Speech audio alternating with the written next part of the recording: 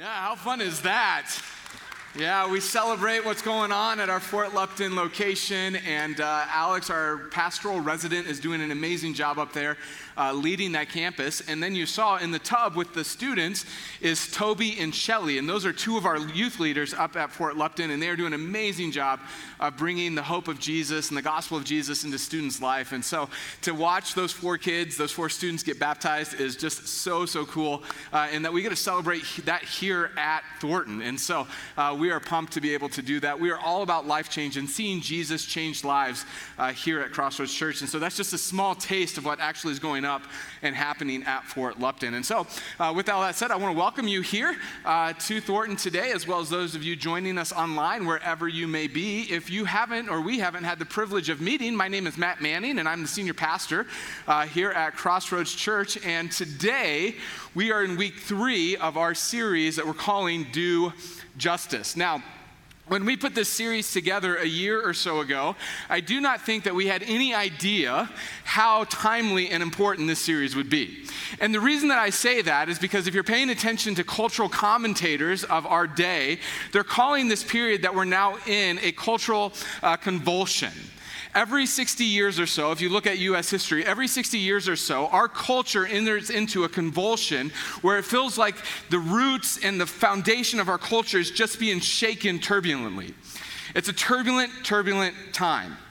And as we look at the season that we're in, we have to realize that this current convulsion that we're in is not just all pandemic related. That certainly there is the pandemic going on, but even above that and beyond that is an economic collapse and then rebound, not for everybody, but certainly for many people. We have internal political discord happening everywhere, right? I mean, just think in the last year, we've seen 2 impeachments and a national election. Never before in U.S. history has that happened. That we have racial tension, that we have distribution lines throughout the country interrupted. We have cultural disruption everywhere, and we can feel it, can't we? It's shocking, isn't it? And so if you're online, you can go ahead and hit a heart. If you're in-house, I want you to raise your hand. But how many of you were born during the 1960s? How many of you are alive? Let me put it that way. How many of you are alive during 1960? Yeah, you can raise your hands high and proud. Yeah, you can give them a hand. Yeah, we're multi-generational here. And so the reason that I ask that is because many of you who were alive in the 1960s might be able to understand a little bit of what I'm about to explain because maybe you experienced it. The last time that we experienced a cultural convulsion was in the 1960s, and particularly in 1968.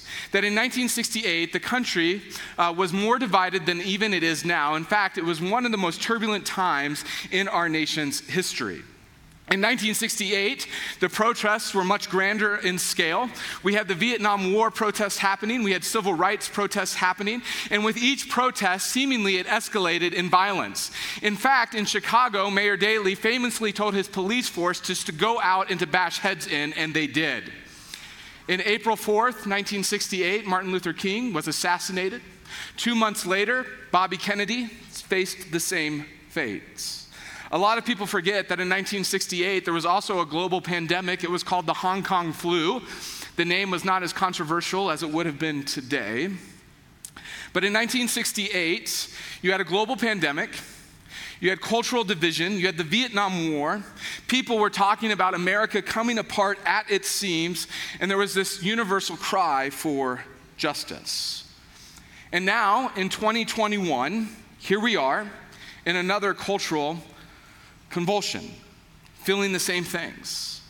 And according to the great cultural commentator Ed Stetzer, he says this, that we've entered into a season of tumult and turbulence that will probably last us the next 3 or 4 years. As North America questions their institutions, as we try to sort out all these things not too dissimilar from what we saw in 1968. That as people, we're in a season where we're going to have to build up greater reservoirs of resilience as we face higher and higher conflict that is ongoing in our lives. That particularly as believers, we're going to have to grow accustomed to this conflict being in our ministries, in our church, in our families, our communities, even in our businesses. And for many, that might not sound like very good news, but it is the factual truth. And in light of the cultural convulsion, particularly when it comes to social issues, there is some good news for those of us who are believers. See, when we look at the social issues and the social injustices facing ourselves in 2021, they mainly revolve around 4 issues, that being race, poverty, sex, and life. And the good news for those of us who call ourselves believers is as we look back on history, particularly to the early church, we see that it was these 4 issues of race, poverty, sex, and life, and the way that the early church handled them that ultimately separated them from the culture and spurred the gospel of Jesus from a little Middle Eastern country to the Roman Empire and eventually to the entire world. It was their steadfast faithfulness in these issues that separated them from the culture. See, when we look at the early church was first and foremost sold out for racial justice. They were sold out for racial justice. They were deeply concerned about the poor and the marginalized. They were committed to sex being designed by God. For the early church, they were for life. They were for speaking up for the powerless and the vulnerable in society. And in a time and in a culture that was just as confused about justice as we are today, it was the early church and their steadfast faithfulness in these areas of justice that spurred the gospel of Jesus forward. And for us, this is significant. And for us, this is good news, because what it means for us is that we do not have to wait for this cultural convulsion to stop. We don't have to wait for culture to settle down, to have an impact in our worlds. That we can lean in and take our cues from the early church as we begin to understand and answer this question. In a world that is crying out for justice, and let's be honest, for many, we can't even define really what justice is. But in a world that's crying out for justice, how do we as the church speak to the issues of social injustice that are happening in our backyards, in our communities, in our cities, and all around the world? How do we do it in such a way that we're not just throwing gasoline on the fire that's already raging in our culture? And so this is what this series, Do Justice, has been all about. And so just as a short recap, if you were here week 1, we looked at what justice is all about. And we discovered that justice is really grounded, foundationally grounded, in this understanding that every single one of us is created in the image of God. That every single person that you have seen, will see, are seeing currently is made in the image of God. And that when we understand that all people are made in the image of God, that we're all image bearers, then we come to understand when it comes to justice in particular, that any neglect shown toward people, any neglect shown towards image bearer is not just a lack of mercy or compassion, but actually the very assault on justice. It's a violation of justice. It's an attack against the very nature of who God is and who He created us to be. That was week 1. Then that led us to week 2, where Pastor Chris last week talked about racial prejudice. And as we walked through racial prejudice last week, we discovered that when it comes to racism, at its very root, that racism is the active exclusion and marginalization of people, of image bearers, based solely on race. That when it comes to our lives, when we purposely marginalize people, when we purposely exclude people based solely on their race, that is not, biblically speaking, a lack of mercy. That is a violation of justice. And so that leads us to week 3, where today we're talking about poverty. We're talking about poverty. Now, the issue of poverty is a big deal in our world, and it's a big deal in Scripture. In fact, as we look to the Scriptures, poverty is mentioned in the Old Testament and throughout the New Testament. It's everywhere, and it is powerful. And so we're going to kind of take a broad view of poverty in the Scriptures today, and we're going to start in the New Testament. And so if you have your Bibles and you want to open them up or open up a cell phone with an app on it, you can turn to James chapter 2. That's where we're going to start out today. Now, the passage that we're going to look at in James is one of the most famous passages of anywhere in the scripture. It's one of the most famous passages in the Bible. In fact, if you did not grow up in church, if you would go, Matt, I'm not really a church goer, you probably still know this passage. That's how famous this passage is. Now, just so that we're all on the same page, that when it comes to James, the author of this book, we need to know that this is the brother of Jesus. This is James, the brother of Jesus.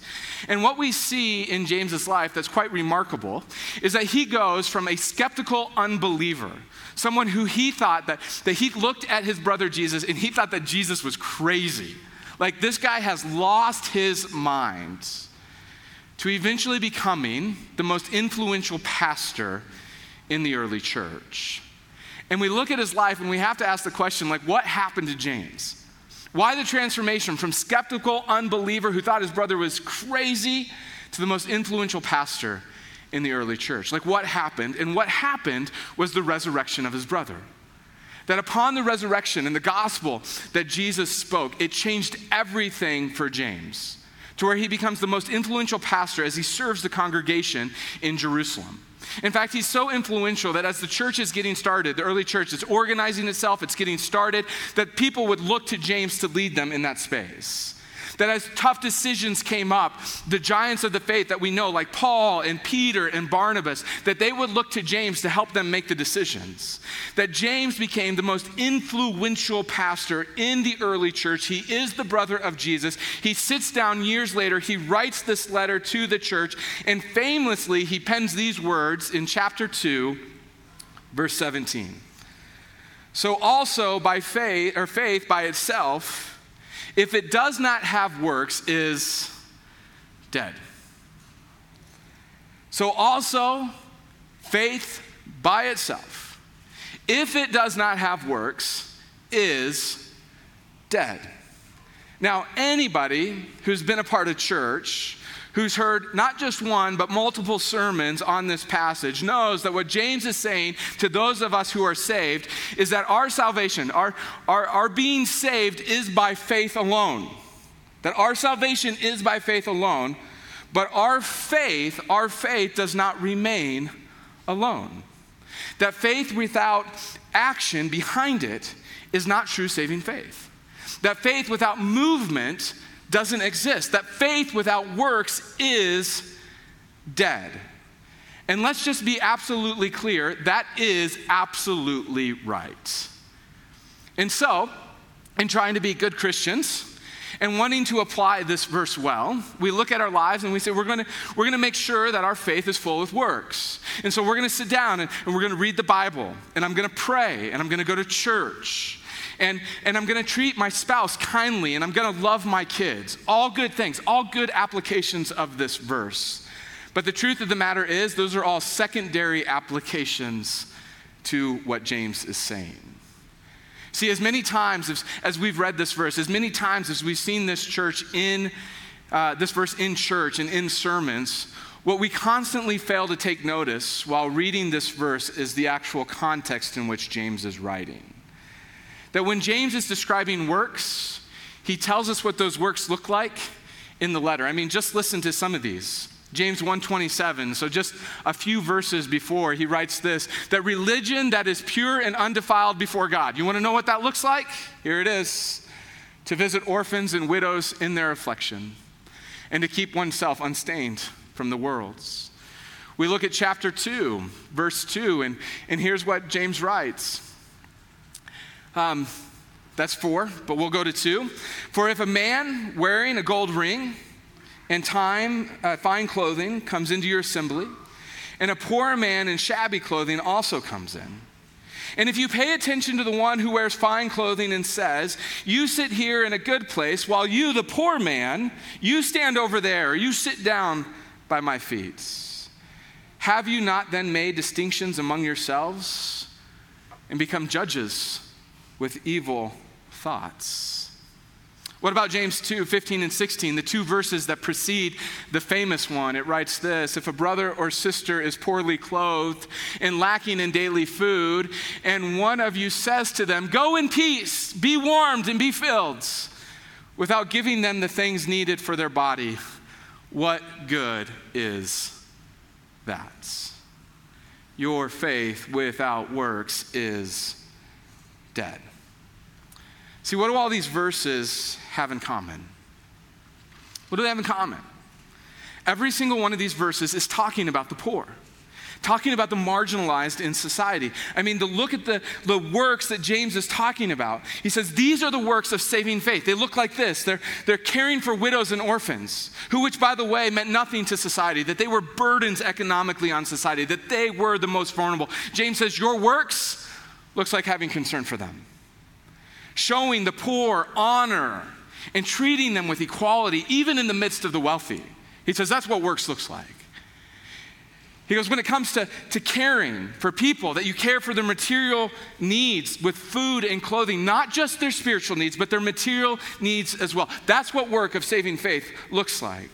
That point blank, James says to us that those who say that they have faith in Jesus and yet close their hearts to the poor are either fools or liars. And for them, James says in chapter 2, verse 13, that judgment will be without mercy to the one who shows no mercy. That mercy triumphs over judgment. See, the mercy that James is speaking about here, to define mercy, the Greek word that he uses here for mercy means to show concern or help for the poor. To show strong concern or help for the poor. In other words, the most influential pastor of the early church, the brother of Jesus, says to us that you will not find mercy, concern, help on your day of judgment if you do not show mercy, concern, and help to the poor that are in your life. Listen, we have to understand this. When James is talking about verse 17, this famous word that faith without works is dead, here's what he's saying. That when it comes to your faith, when it comes to your faith life and true saving faith, when it comes to showing mercy to the poor, that is not the reason that God approves you or accepts you. That God does not approve you because you've shown mercy to the poor. Make sure you're clear on that. But what James is saying is that in showing mercy, doing justice for the poor, is the unavoidable sign that Jesus has impacted your life, that you have faith in Jesus and that grace has impacted your hearts. Now, we look at that and we go, James, how can you make that conclusion? Like, how can you say that? And the reason that he can say that is because he's looked back on how God has treated the impoverished, how God has treated the poor throughout the history of the scriptures. That we can go back to a place like Isaiah 58. In Isaiah 58, we have this great moment where the nation of Israel is totally confused because they think they're doing everything right. Like they're living their lives and they're like, man, we're doing right. We're doing well before God. And if we're honest, and we read Isaiah 58, and we read the beginning of Isaiah 58, we look at it and we go, man, like Israel, you're doing good. Like, well done. You guys are making it. Like, you are an example of what it looks like to walk with God. I mean, you read the beginning of Isaiah 58, and you find that Israel is delighting in God, that they're praying, that they're seeking God for discernment, that they're fasting regularly to God. And we look at the list and we go, man, Israel, you got it going on. Good job, Israel. Well done. And God looks at Isaiah, the alpha prophet of the Old Testament, and he says, you go to my people and you tell them these are what their transgressions are. In other words, they ain't doing everything right. And we go, God, are you sure? Because the list looks pretty good. Prayer, fasting, delighting, seeking discernment, like that prayer looks pretty good. And God goes, yeah, I'm sure. Isaiah, tell them their sins, verse 6. Isn't this not the fast that I choose for you? To loose the bonds of wickedness, to undo the straps of the yoke, to let the oppressed go free, to break every yoke, verse 7. Is it not to share your bread with the hungry and bring the homeless poor into your house? When you see the naked, to cover him, and not to hide yourself from your own flesh? That God, through the prophet Isaiah, basically says that if you think you have a relationship going on with me and you don't have a relationship going on with the poor and the oppressed in this world, then you are mistaken. If you do not have a relationship with the poor and the oppressed, you don't really have a relationship with me.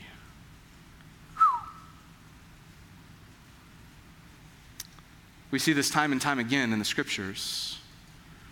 We look to Solomon, who was the wisest man in all of the world.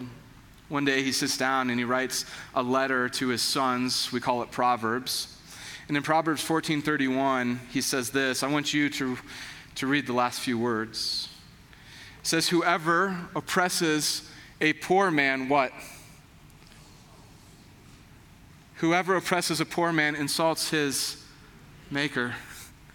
But he who is generous to the needy honors him. Just let that sink in for a moment. Whoever oppresses a poor man insults his Savior. But he who is generous to the needy honors him.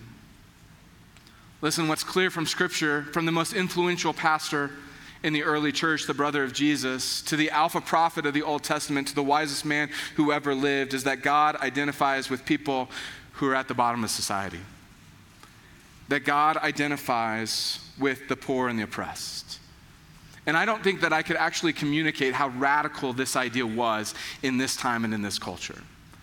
See, in every other culture, in every other religion, that they believed that the gods were in bed with the kings and the rulers.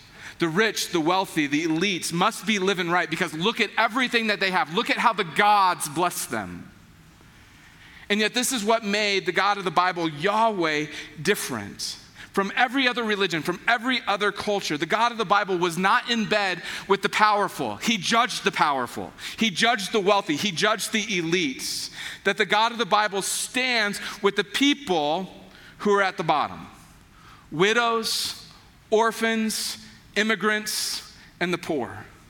That God says over and over again, if you think you have a relationship with me and are not coming alongside the poor, then you are mistaken, because that's where I identify.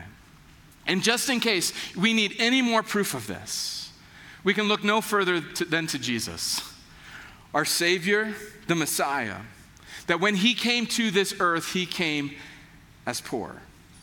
I mean, just think about it. In his birth, he's placed in a feeding trough for a manger. That when he's taken to the temple to be dedicated, his mom brings with her 2 pigeons, the offering of the poor. That his entire adult life, he wanders around homeless. He says that foxes have holes and birds have nests, but the Son of Man has no place to rest his head. We see Jesus get to the end of his ministry, and the mark of his end of his ministry is him riding in to Jerusalem on a borrowed donkey. He eats his last meal in a borrowed room, and after his death, his body is laid in a borrowed grave. I mean, just think about the context of that for your own life. That the only way for Jesus to get you out of your spiritual poverty and into spiritual riches was to get out of his eternal riches and into material poverty. Let me just say that again. The only way for Jesus to get you out of your spiritual poverty and into spiritual riches was for him to step out of his eternal riches and into material poverty. It was Jesus in this world who came into this world and said, I, who should be receiving glory and honor, will go to the cross and receive condemnation, so that you who should receive condemnation will get all of the glory and the honor. That Jesus fulfilled the justice that you and I deserved and in turn offered us mercy. That this is the gospel and it's beautiful. See, in our understanding of the gospel, it doesn't just impact where we go when we die, but it has everything to do in the life in which we live. It impacts every way that I see the social issues of justice and poverty in this world. See, if you simply give to the poor out of moral duty, if you simply are generous to the poor because God says so, then you will always ask the question, how much do I have to give? Like, where's the line? When's enough enough? And let's just be honest, if we're asking those questions, we're simply doing it out of self-righteousness, aren't we? That it's just an exercise in self-righteousness. But if our basis for engaging the poor is our radical understanding of the gospel, then this becomes our pattern of life. That the biblical default is that all sinners are saved by grace. And that when we look at the poor of this world, that in some way we should feel as if we are looking into a mirror. Why? Because when we see the poverty in this world, we realize the sacredness of God that has been placed in every single one of us. And if an image bearer is in poverty, it should remind us of the poverty that we once experienced spiritually before we knew Jesus. And it should remind us of the length and the sacrifice that Jesus made in order that we become spiritually rich, that his sacrifice paved the way for ours. The only way that we can be generous towards the poor is with a radical understanding of the gospel. And if you've never experienced the power of the gospel, then my encouragement to you would be to pull out your cell phone right now and to simply text the word Jesus to 720-513-1933. That we would love to have that conversation with you. And so wrapping all this up, what do we do? That's the question, right? What do we do? It's one thing to go about helping the poor. It's another thing to go about it wisely, isn't it? That one of the greatest books that had impact on my life is a small book called When Helping Hurts. And it's written by a guy named Steve Corbet and Brian Fittick. And if you've never read it, it's worth your time to sit down. When Helping Hurts, that's the name of the book. And what it goes through is this understanding that sometimes when we come alongside the poor, we actually make it worse for them than better. And we see this in many of our political ideologies of the day. As Western thinkers, when it comes to poverty, we almost always think towards the government, don't we? Like if we just had better tax reform or more social policies or education system or more technology or name your list, then everything would be better when it comes to poverty. And yet we know, don't we? We know that that's not the answer in and of itself. That the answer is the church stepping up to be the church. And so throughout history, when it comes to the church, there's 3 levels of ministry in which the church has operated in when it comes to showing mercy or compassion towards the poor. We would say it like this: relief, development, and reform. So let me tell you how we go about that here at Crossroads Church. When it comes to relief happens in what we call benevolence. That we have a fund here at Crossroads that people give to every month above and beyond their general tithe to this church. And all of that money, 100% of that money goes to help people in need. People who need help with rent, with food, helping with their bills, their electricity, whatever it is, we're able to help them. And the person who oversees all that is the most compassionate man I think that I've ever met. His name is Rick Gaskell. He oversees all of our benevolence. And when someone walks in need of benevolence, not only are they met with physical need, but he also takes the time to make sure their spiritual needs are met. That's what we talk about when we talk about relief. When it comes to development, what we're talking about is helping a person become self-sufficient in healthy ways.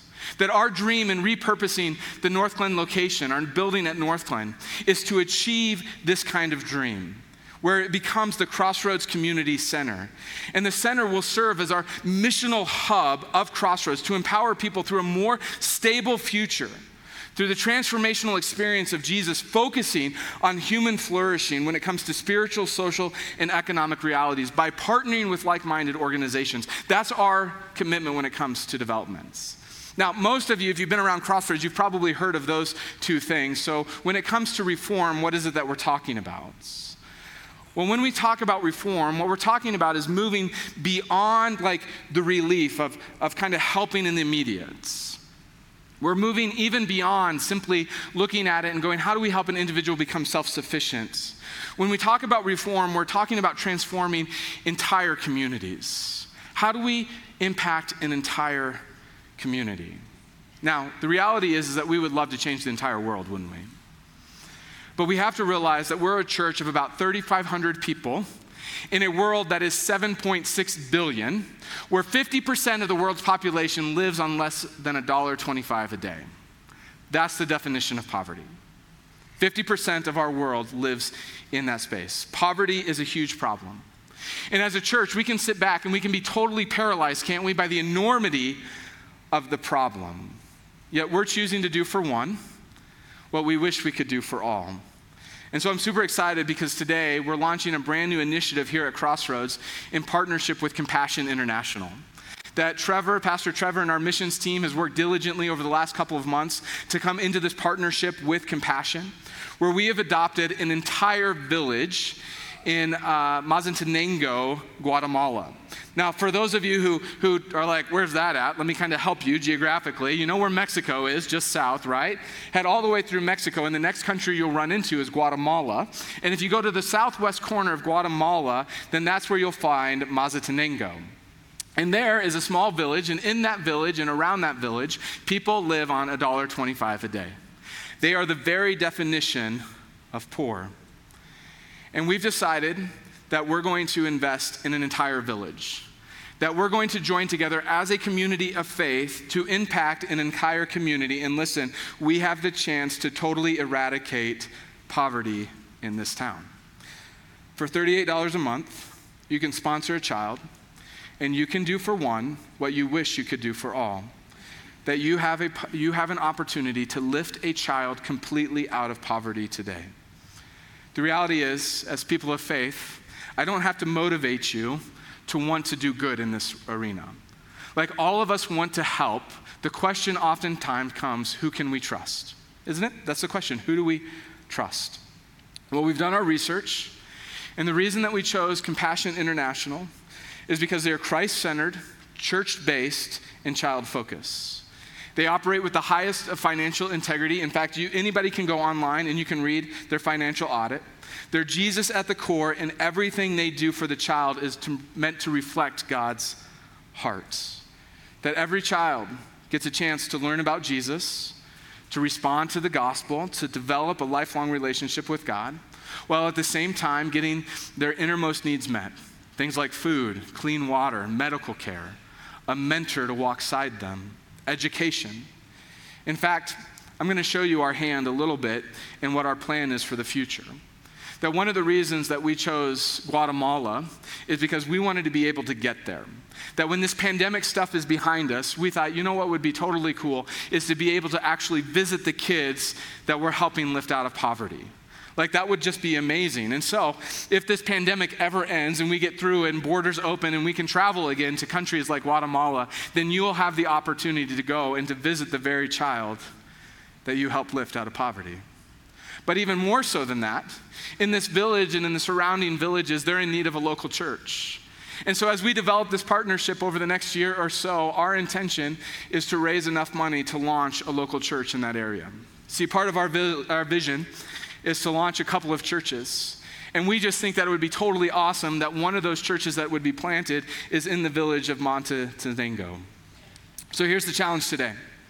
We have 125 kids in the lobby. And we would love to see every single one of them sponsored by a family at Crossroads. And I wouldn't ask you to do something that I don't do myself. And so, meet Estrella. This is our compassion child.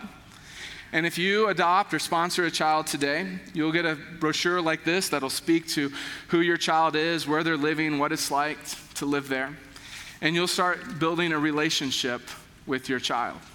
On the back, it says one of the things that I pray God would do in Estrella's life. We chose Estrella specifically because she's around the age of my daughter. She's about 9 years old. And so one of the things that I asked my daughter is, what are you praying for when it comes to Estrella? And she says, I'm praying that God would allow her to go to school and meet a ton of new friends, which if you know my daughter, that second part is really important.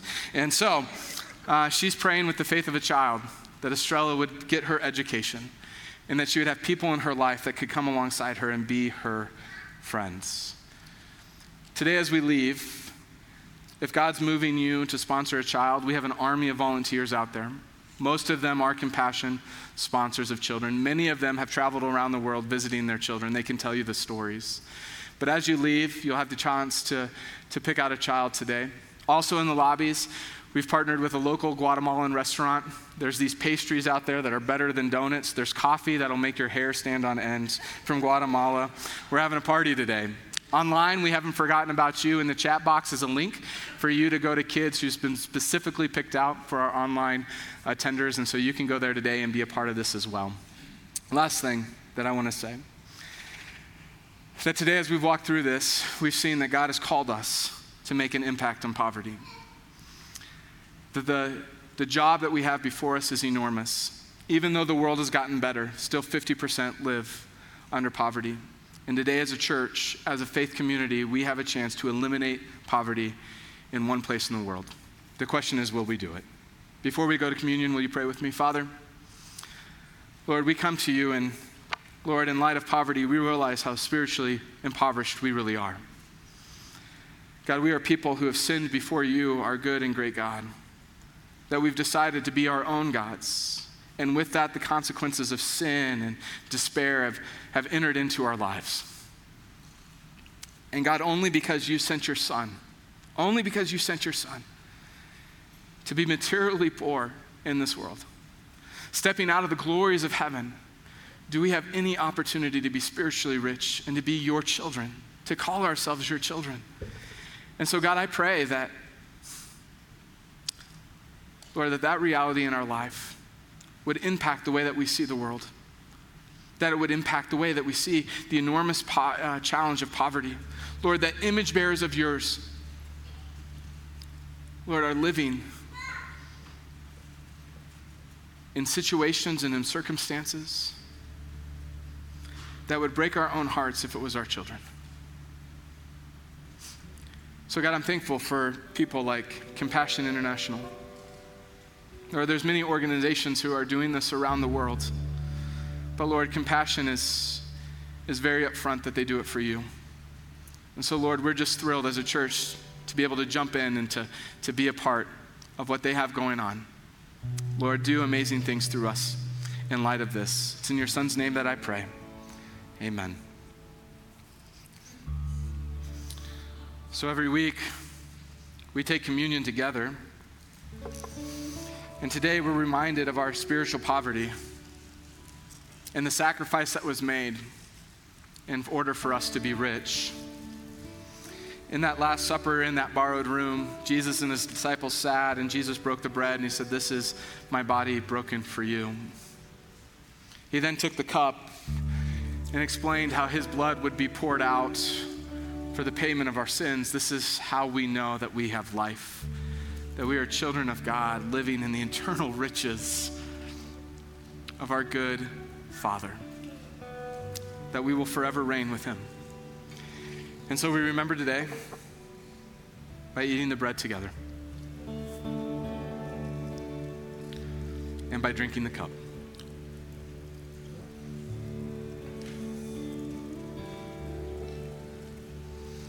As we continue in worship, we're going to sing.